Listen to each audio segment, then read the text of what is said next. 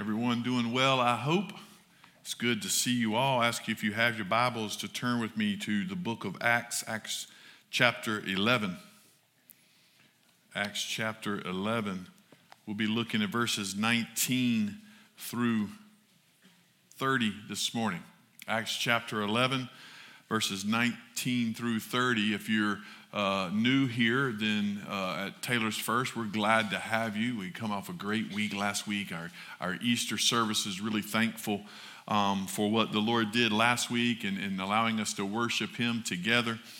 We come back this week having looked at the account of the resurrection from Luke's gospel. We come back to the book of Acts here at Taylor's First. We normally, and this is our case, usually you come any Sunday, you'll be able to find that we've been preaching through a book of the Bible, verse by verse, and so that's what we're doing here. We have 4 more weeks, I believe, including this one, that we'll look through Acts, and then we'll take some time and move during the summer.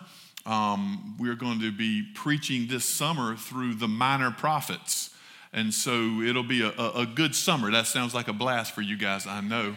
But man, the Lord speaks to us from every part of His Word. We've titled the summer series, Summer in the Minors. Did y'all get the baseball reference? Somebody else did that. I am not usually very creative. So someone else did that, but we'll be looking toward that. So a few more weeks, and then in the book of Acts, then we'll go into our summer series, and then, good Lord willing, in the fall, we'll come back to the book of Acts and continue there looking together. So just a little more time here, and really, as we consider Acts chapter 11, we're just really thankful how the Lord lines things up. We see last week of the resurrection, and then this week we come back, having a big Sunday last week and just thinking about what God's done through Jesus Christ, His Son. Now this week we come back, and we're just going to consider this morning how this passage is next for us, and how here we see how God uses ordinary people, regular people, to advance His gospel. And I think that's quite right for us. This past week, for some of you may not know, our ministry team, myself included, was invited to come to Richmond, Virginia, to the headquarters of the International Mission Board, which is our, of course, sending agency as Southern Baptists. Some 3,500 missionaries are out there. And so what a blessing that was to go. They asked me to preach to chapel and to the personnel and to the staff there on Wednesday, and our team got to go and kind of tour the place and see what we give to and how it works. And I was just reminded, just touring that place and thinking and meeting some of our missionaries even, I was just reminded of how the Lord uses just regular people to advance this glorious message in His kingdom. And so I'm just really thankful for that. And then we come to this passage today in Acts chapter 11. Jumping back into the context today, we really look back to verse 18 previously. Peter had taken the gospel, and one Cornelius, who was a Gentile, Peter had preached the gospel. They had believed, so now the Gentiles believed. Peter came back and had to tell the church in Jerusalem, hey, the Gentiles believe, and you get verse 18.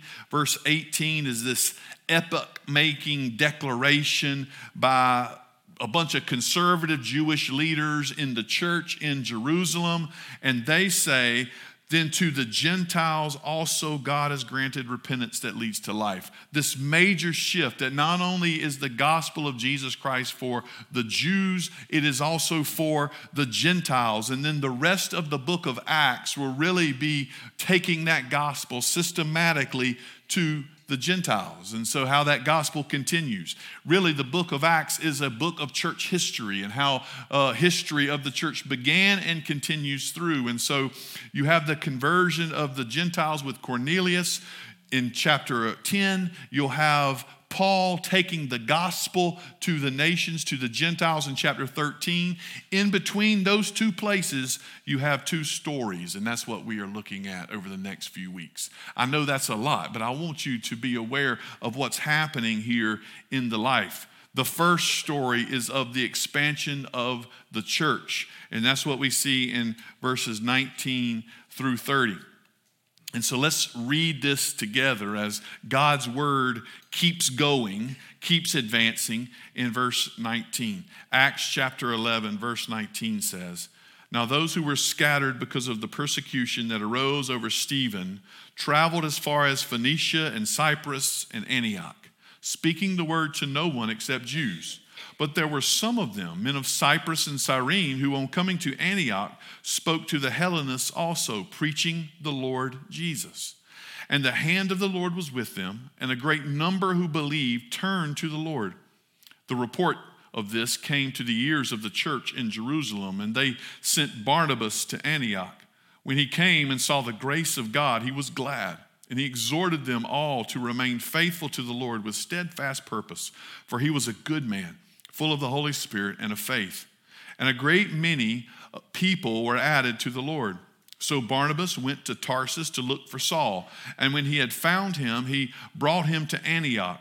For a whole year they met with the church and taught a great many people. And in Antioch the disciples were first called Christians.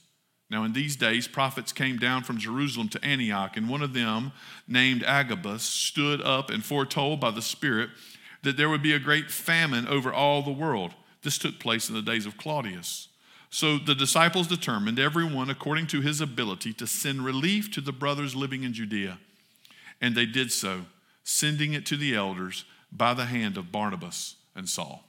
Let's pray together.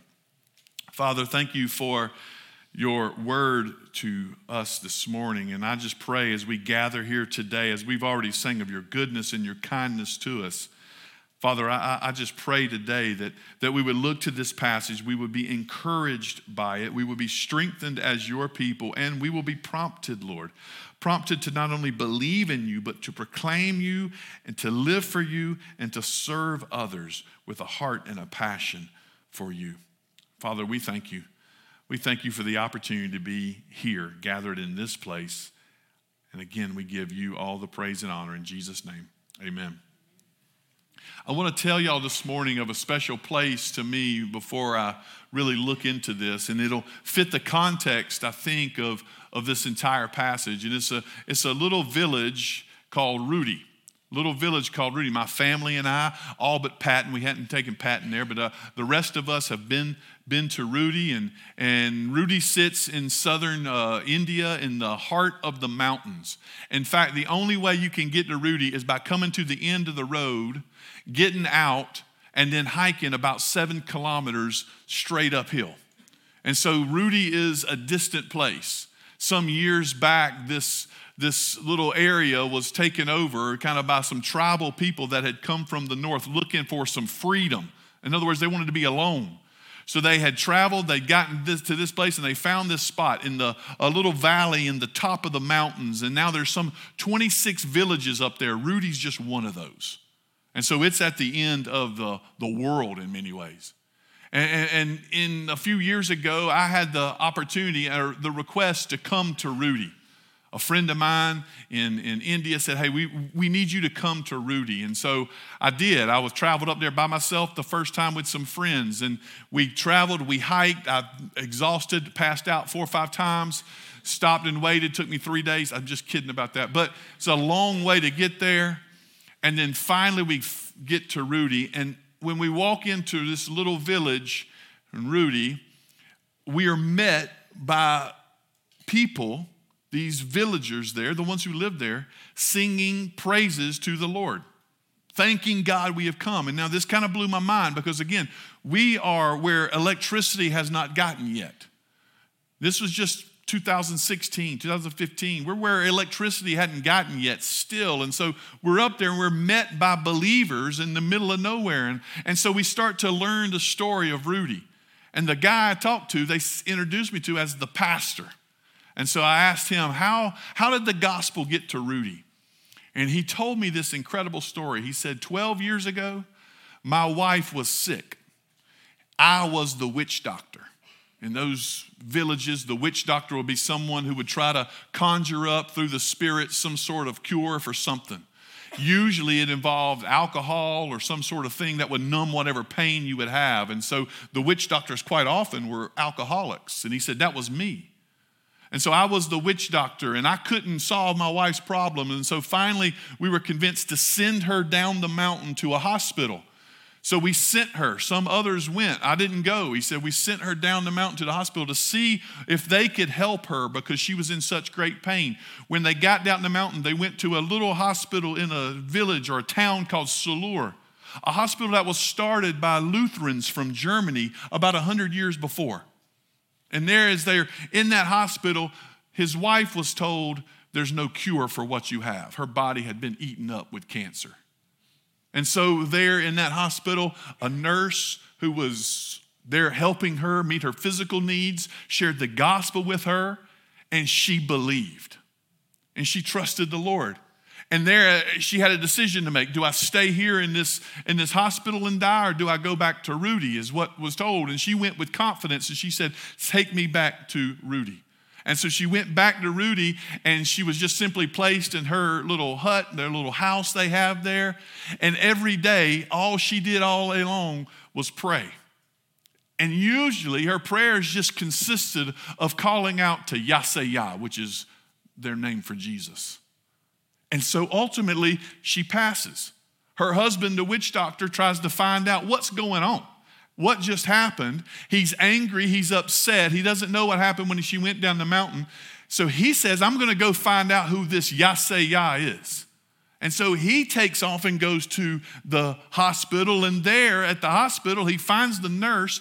There again, the gospel is presented to him, and he hears of what his wife trusted in and how there's hope beyond death, and he believes. And now he goes back to Rudy. And some 12 years later, the entire village of Rudy is following Jesus. Persecuted by the other villages, they looked down upon by others, the entire village is worshiping and following Jesus. And the reason I tell you that story is because in some ways that's what we see here in the book of Acts. Oftentimes we think that the gospel's dependent upon some great mind or some great theologian or some great preacher. We think the gospel's dependent in its advancements, dependent on some great personality that can come and win the day, and we begin to be personality followers, if you will. But what I want you to see and understand when we look to God's word, God's kingdom advances and expands by the sheer and mere ordinary believers that trust in Jesus and tell others about him. When we see about Antioch, it's not Paul, it's not Barnabas, it's not Peter, it's not any of the apostles that have gone to Antioch, the third largest city in the Roman Empire. There's Rome, there's Alexandria, there's Antioch. The third largest one. It's not any of the great leaders. It's simply those believers who were scattered because of the persecution with Stephen. And they fled out of Jerusalem and they went to Antioch. And wherever they went, they told others about Jesus. And the church continued and it advanced. And we see how the gospel works. Of course, when we look in the book of Acts, the main character of all of this, as well as all of Scripture, is God himself. God is the one at work. God is the one doing this. The people here are simply tools in the hand of God. And to advance the gospel, what we see in our passage is who it is and what it is that God uses to advance his gospel. God uses ordinary people within his church to spread his gospel and to do good works in the world. Ordinary people to spread his gospel and to do good in the world. That's what God uses to build his kingdom primarily. And so what I want to see this morning is just that simple truth here. The first thing I want us to notice is that God uses the no-name disciple. God uses the no-name disciple. And when I say God uses the no-name disciple, I'm not saying they're unimportant. In fact, they're vitally important to the advancement of the kingdom. What I'm saying is when we read the scriptures, we see how often the advancement of the gospel goes using people he doesn't even name. People, we don't know who they are, but the gospel continues. And if we believe this is the greatest message and this is the greatest work, we see how God uses regular, ordinary, no-name disciples to take the gospel. And I want you to know, I think that is glorious. It's not just some high and learned ones. It's not just some experts on this, that, or the other. It's just simply those who are faithful in their ordinary places and their ordinary means to preach and teach the good news, to tell others about what they have found. The advancement of the gospel in our passage, again, comes from those who were scattered. They took the gospel with them. And it should be the case for all of us. When we go, we take the gospel with us. They even shared the gospel that were different with people that were different from them. It says here that they were scattered in verse 19 because of the persecution that arose over Stephen. They went as far as Phoenicia and Cyprus and Antioch, speaking the word to no one except the Jews. Now you say, they didn't take the gospel to people different, did they, Josh? Well, the next verse tells us they did, because we have, again, that contrasting conjunction. They spoke to no one except the Jews, but there were some of them, men of Cyprus and Cyrene, who, coming to Antioch, spoke to the Hellenists also. Now, we've seen Hellenists before in chapter 6. Most likely in chapter 6, those are Jews who were raised in Greek culture. And so while they may be Jewish by nationality, they weren't raised in a Jewish culture or with a Jewish language, right? And so they're separate, they're different. Here in our passage, that may very well be the case again. But what we see here is that the gospel is going to those, and they're proclaiming the gospel to those who were even different from them. Different culture, different language. They're doing what they can to get the gospel to them. And we see the gospel advancing to those who are different. These Hellenists, these differences that were seen back in chapter 6, they're still taking the gospel to them. Now, surely, we have heroes of the faith. We have Peter, we have Paul, we have Stephen, we have Barnabas. But again, the vast majority of the spread of the gospel throughout history has been through people whose names we will never know. Through people whose names we will never know. One of my favorite passages, really, it kind of has always just struck me in the New Testament, is Hebrews chapter 11. In the book of Hebrews, chapter 11, if you're familiar with the book of Hebrews, you know that's the hall of faith, right? It's where it's by faith. And the author of Hebrews just continually speaks of those who have gone on before. And by faith, they accomplished this. By faith, they did that. By faith, they trusted in the Lord. By faith, they raised this. By faith, they preached this. All of that you see. But then it gets to the end of chapter 11, and he speaks about those whose names we don't know. And he says, these are the ones, by verse 35, women received back their dead by resurrection. Some were tortured, refusing to accept release so that they might rise again to a better life. Others suffered mocking and flogging, even chains and imprisonment. They were stoned, they were sawn in two. They were killed with the sword. They went about in skins of sheep, of goats, destitute, afflicted, mistreated, of whom, as verse 38, of whom the world was not worthy. These ones whose names we do not even know, the author of Hebrews says these are the ones the world's not worthy of, because they advanced and took the gospel believing by faith. And though we do not know their names, the point of Hebrews 11 is the Lord knows their names. And that's most important. That's primary. They accomplished so much for the kingdom, and none of us even know their name, but the Lord knows their name. And that's why in the very next chapter, Hebrews 12, he encourages us, do not grow weary.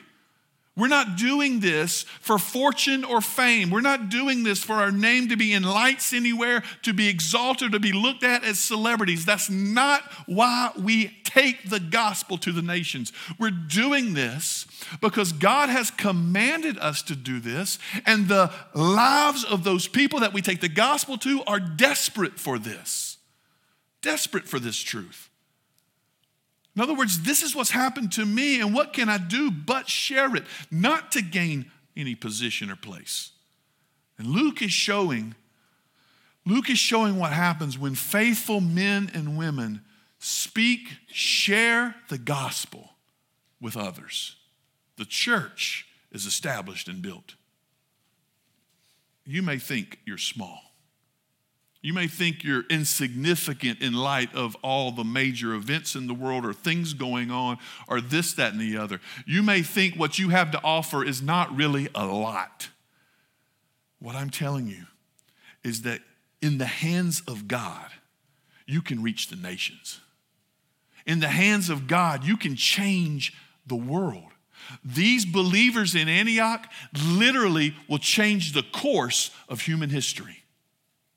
They will change the course in human history. How? Because they go to Antioch, which is the gateway to the Mediterranean for all that's coming from the Middle East. They go to Antioch, the third largest city, and they proclaim the good news, and the church is established. And God, through this church in Antioch, will raise up believers from all the nations around them, raise up believers. And in Acts chapter 13, it will be this church that sends out the first missionaries into Europe, into Central Asia. The Apostle Paul and Barnabas and others. It'll be this church that sends the gospel out that will change the course of human history, even while we are here. And this church was established by a bunch of no-name disciples who simply loved the Lord and shared his good news. And to me, that's encouraging. To me, that's encouraging.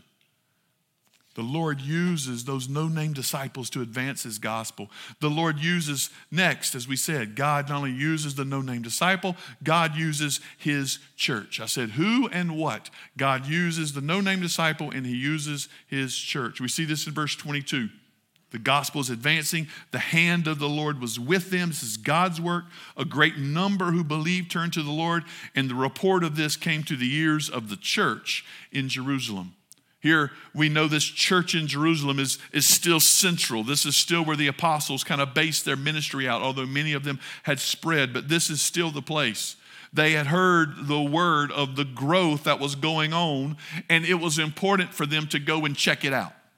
So they decided to send Barnabas there. They heard the report, so they sent Barnabas to Antioch to check it out. Now, this was not because the church felt in the sense that they had to stifle this or to put their thumb on this, but it is in the sense that what was happening in Antioch needed to be connected to what was going on in Jerusalem. In other words, the church itself and the teaching and the preaching and the beliefs, the theology, the confession, all of that, it needed to be seen that what they were doing in Antioch was not contrary to what the apostles believed and taught there in Jerusalem. Not contrary to what the apostles held fast to. So they send Barnabas. Make sure they have the right theology. Make sure they have the right practice. Make sure they understand rightly what it looks like to be a faithful follower. And what I mean by saying God uses the church, he uses the church in this way that he allows us to set ourselves up in accountability with one another so that we do not teach things that are false or wrong, but we teach in accordance with the word of God as the saints have understood it for all time. And so ultimately we see here they want to make sure what's happening in Antioch fits, is right. If there's something wrong, they want to correct it. This works, by the way. I remember y'all, I'm sure, have been to countless numbers of Baptist associational meetings, right? Anybody? Okay, never mind. So I'm sure you've been to those. I remember my first meeting. A church was applying to join the association. About 30 years ago, I was in college. I thought, man, this will be cool. I nerded out on this kind of stuff, still do. And so I'm thinking, this is cool. And I go, and at my first meeting, there's a report. There's a church that was trying to join our association. So what happened? We send 3 pastors that they decided to go look into the church, see what they believed, see what they offered. When we got there, those 3 pastors recognized that this church was not a Baptist church. They did not believe what we believed. They did not follow the same practice we followed. So while they said we are thankful for them, we do not believe they should join our association. And me not knowing, I raised my hand and voted too. I don't even know if I should. And said, I agree. Why? Because we recognize that as believers in the church, the Lord has given us his word and we believe these things together. And we join together for this. And so the church in Jerusalem sends Barnabas to make sure this in Antioch was of God, was a right theology, right teaching. And that was right and it was proper.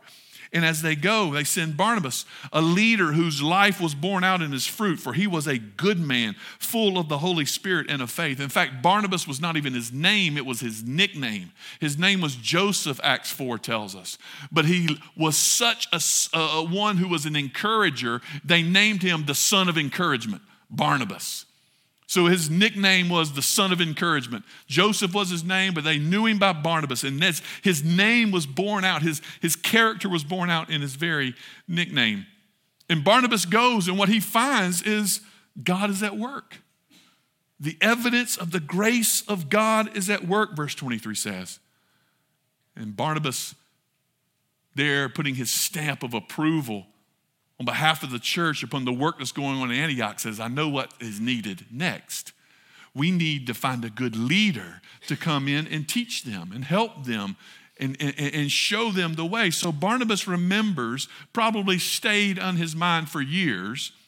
This is probably some 8 years to 10 years since Saul had been converted and come to Jerusalem and had to escape. Barnabas had welcomed Saul in Jerusalem, and there was some talk, and he had to escape for his life even from Jerusalem, so they sent him to Tarsus.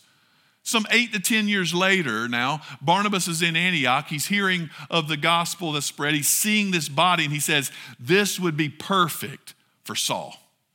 And so Barnabas, the encourager that he is, goes to Tarsus, gets Saul, brings him back, and now Saul is here teaching these believers in the church. Barnabas sees that this is a good work. He also sees that we not only need one another in the church, we need good, healthy leadership to teach us, to show us, and to guide us, shepherd us in the faith. So he goes and he gets Saul, and he brings Saul back, and Saul begins to teach them. It says for a year, he taught them and encouraged them and showed them the truth of God's word.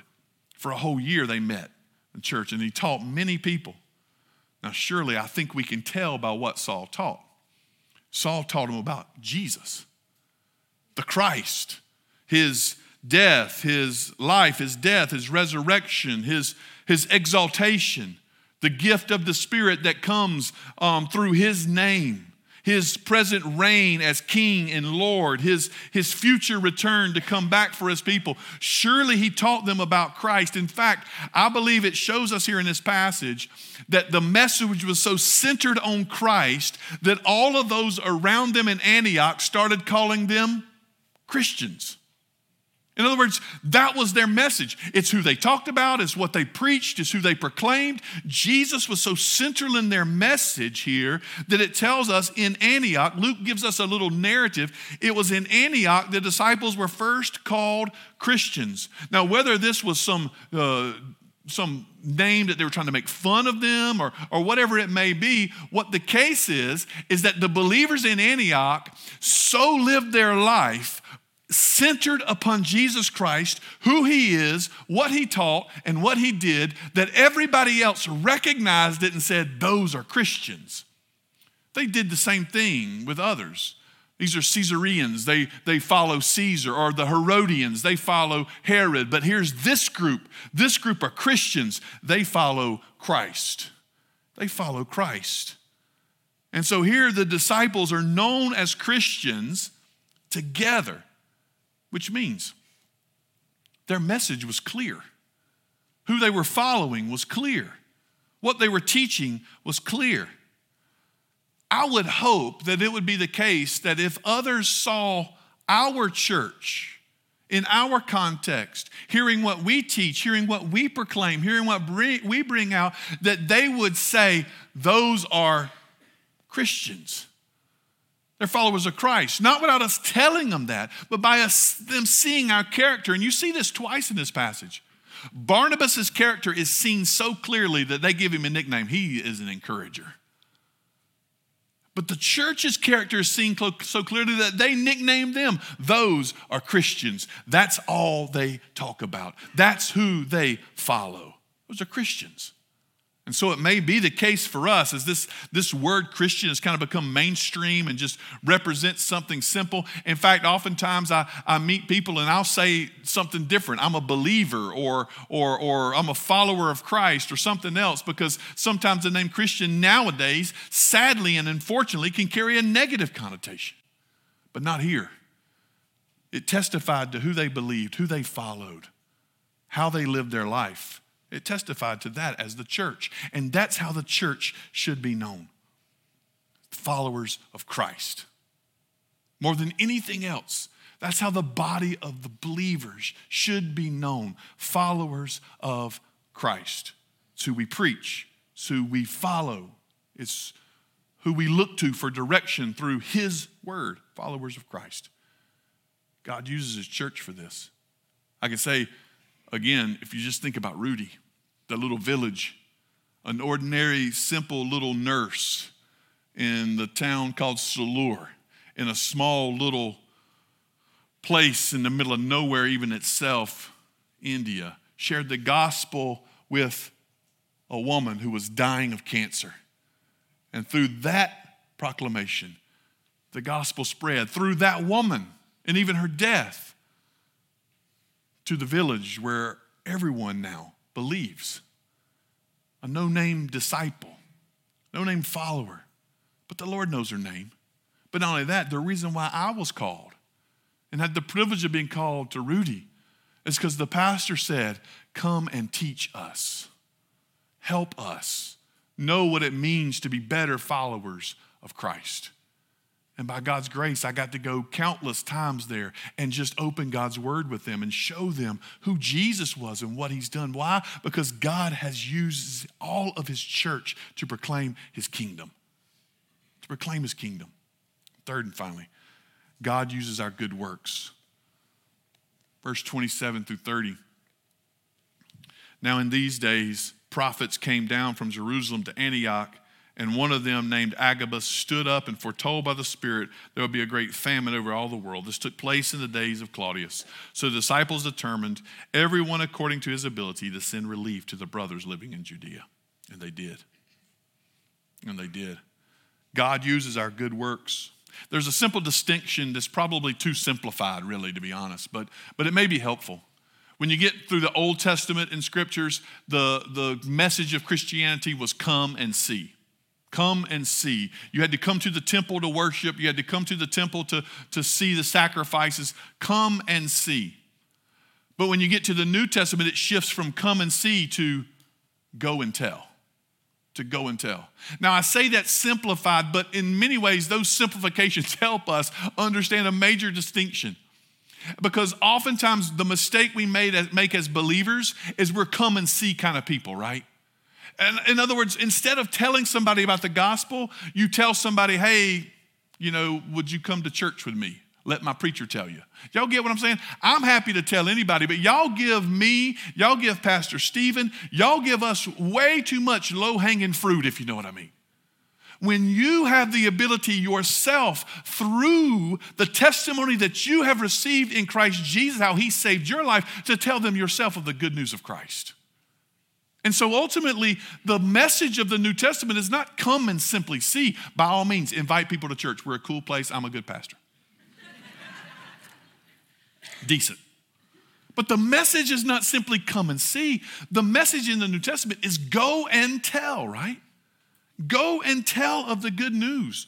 And so here we definitely go and tell. We preach Jesus. In fact, you see, that's exactly what it says they did in Antioch. They were preaching the Lord Jesus. They were proclaiming. They were speaking. It even says they were speaking the word. They were speaking the word. They were preaching the word.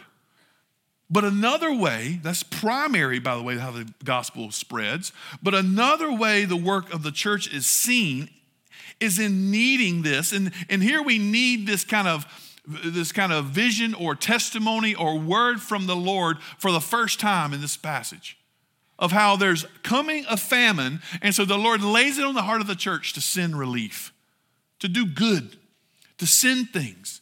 The tendency for the church quite often, especially in contexts and cultures where it's very difficult to be a believer or very hard, like in Antioch, the tendency is for church to become insulated and isolated. That we become inward. We simply say, let's huddle up here and talk about some things. But the impetus of the New Testament is never for us to become insulated or isolated. In fact, it's the opposite of what we're supposed to do. What we are supposed to do is worship our King and let that be known everywhere. Everywhere in what we do. And here we see it.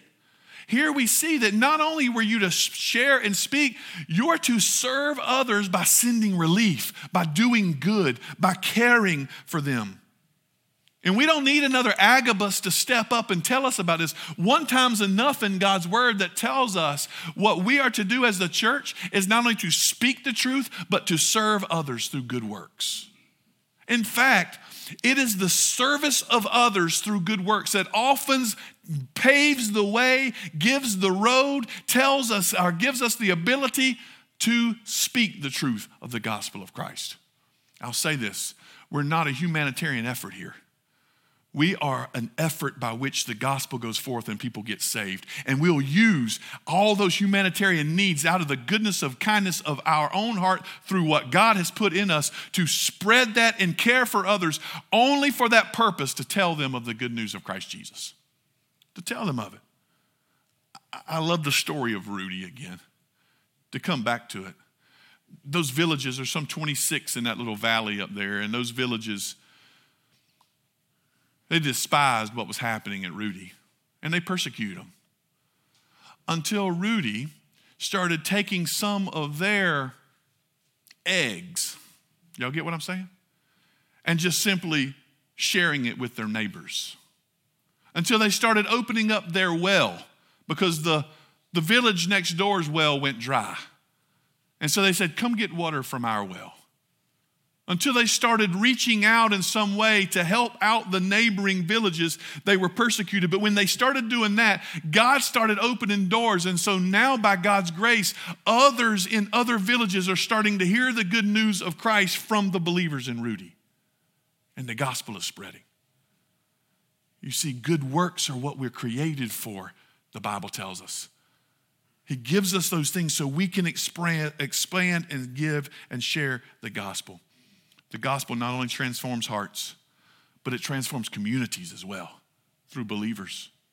Here at Taylor's First, just to be clear, there are ample opportunities to do this. From Mission 127, our home repair group, we serve in 3 local schools. We have ministries that help with poverty. We have ministries that help with addictions. We have ministries that help in any way we possibly can here in our community. And if you have a heart for reaching into our community in some way, let us know. We want to help you do just that. And those opportunities are rampant. So there's no reason for any of us to say we don't have an opportunity or a place, because we have those. You can learn about them through Miss Kathy, through our connection desk, anything you want to do. Because we believe that our community must look different because we are here. We're here. But ultimately, and more so, our community must look different because we are not only here, but we're not silent. We share the gospel of Christ. And we do so through caring and loving and transforming our community and speaking and preaching the good news of Jesus. 2 things are central in the book of Acts. In this passage, the engagement of ordinary believers in the advancement and evangelization of the world, and the role of God's word and his truth in all of this. God just simply calls us to be faithful. Preach and speak the good news. Live like it makes a difference. And it says the hand of God was on them. This is what God blesses.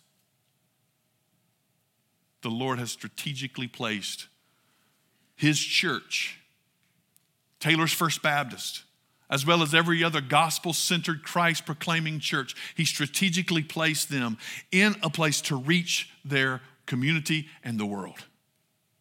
And everyone that's a part of Christ's church is a part of this advancement.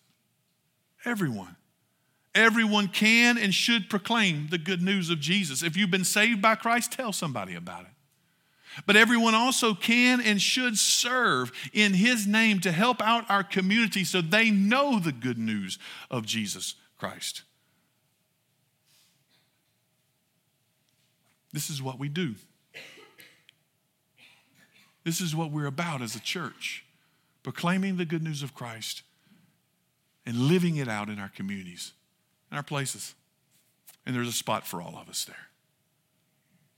Today, as we in this time together, we think about God's grace. It says God's grace was evident. And maybe God's grace is evident in your own life. And the Lord's working in you to show you that not only are you a sinner, but there's a Savior for you, and you can trust in that Savior and follow him. And you hear the good news preached and proclaimed, and you say, that's who I need. I want to be identified as one who belongs to Jesus. Let the world know I'm a Christian. Maybe that's you today, and we would love for you to make that known to all of us. And as you do, then we would love to plug you into any and every service area we have in our church ministry we have, so you can serve too, and you can help our community be changed in light of the gospel of Christ Jesus. We want to train you and equip you so that you can speak and tell the gospel with confidence. We want all of this for you. We would love for you to join in with us in this thing, in this task we've been given. We're not looking for extraordinary, well-known wordsmiths. We're not looking for experts in this, that, or the other. We're simply looking for those who are faithful to the gospel of Christ Jesus to change the world. That's what we're looking for. That's what God has called us to. And in his grace and his goodness, he has joined us here together at Taylor's First for that purpose and task. Maybe today is the day you say, I'm ready to do what God's called me to here at Taylor's First Baptist. At the end of our service during this closing song, we'll have some of our pastors, Pastor Nathan, Pastor Steve, and Pastor Jeremy, some of our team back here ready to receive you. If you want to be prayed for, if you want to be encouraged, if you want to say, I'm ready to serve, we want to know about this. We want to help plug you into these things. We want you to join and be a part of our body as we seek to change the world for Christ Jesus, just as these believers did from Jerusalem to Antioch. That's what we desire. So I ask you to move today. Take that next step in whatever it may be. Take that next step in following the Lord here, whether it's joining our church, joining one of our service areas, whether it's being a part of the body of Christ, or even most importantly, whether it's giving your life to Jesus. Join us in doing the task of changing the world in his name. Let's pray together. Father, thank you for Christ, who he is and what he has done for us, the calling that he has placed on our lives, Father. So I pray that you would use us for your glory, for your glory. God, even as we close out this service with this song of response, Father, may you work on each and every heart in this room. May they be asking the question, what's next for me? What would you have me to do? Where would you have me to serve? And Father, if it's today that they need to tell the world and let the world know that they follow Christ Jesus, then may today be the day. If it's today that they need to make that next step of joining this body to serve this community for your glory, may that be today as well. You work, Father. You work. All of this we ask, God, in absolute dependence upon you for your name. Bless our church as we seek to praise your name in our community and to the nations for your glory. Father, thank you for this time together. In Jesus' name we pray. Amen. Let's stand together and sing.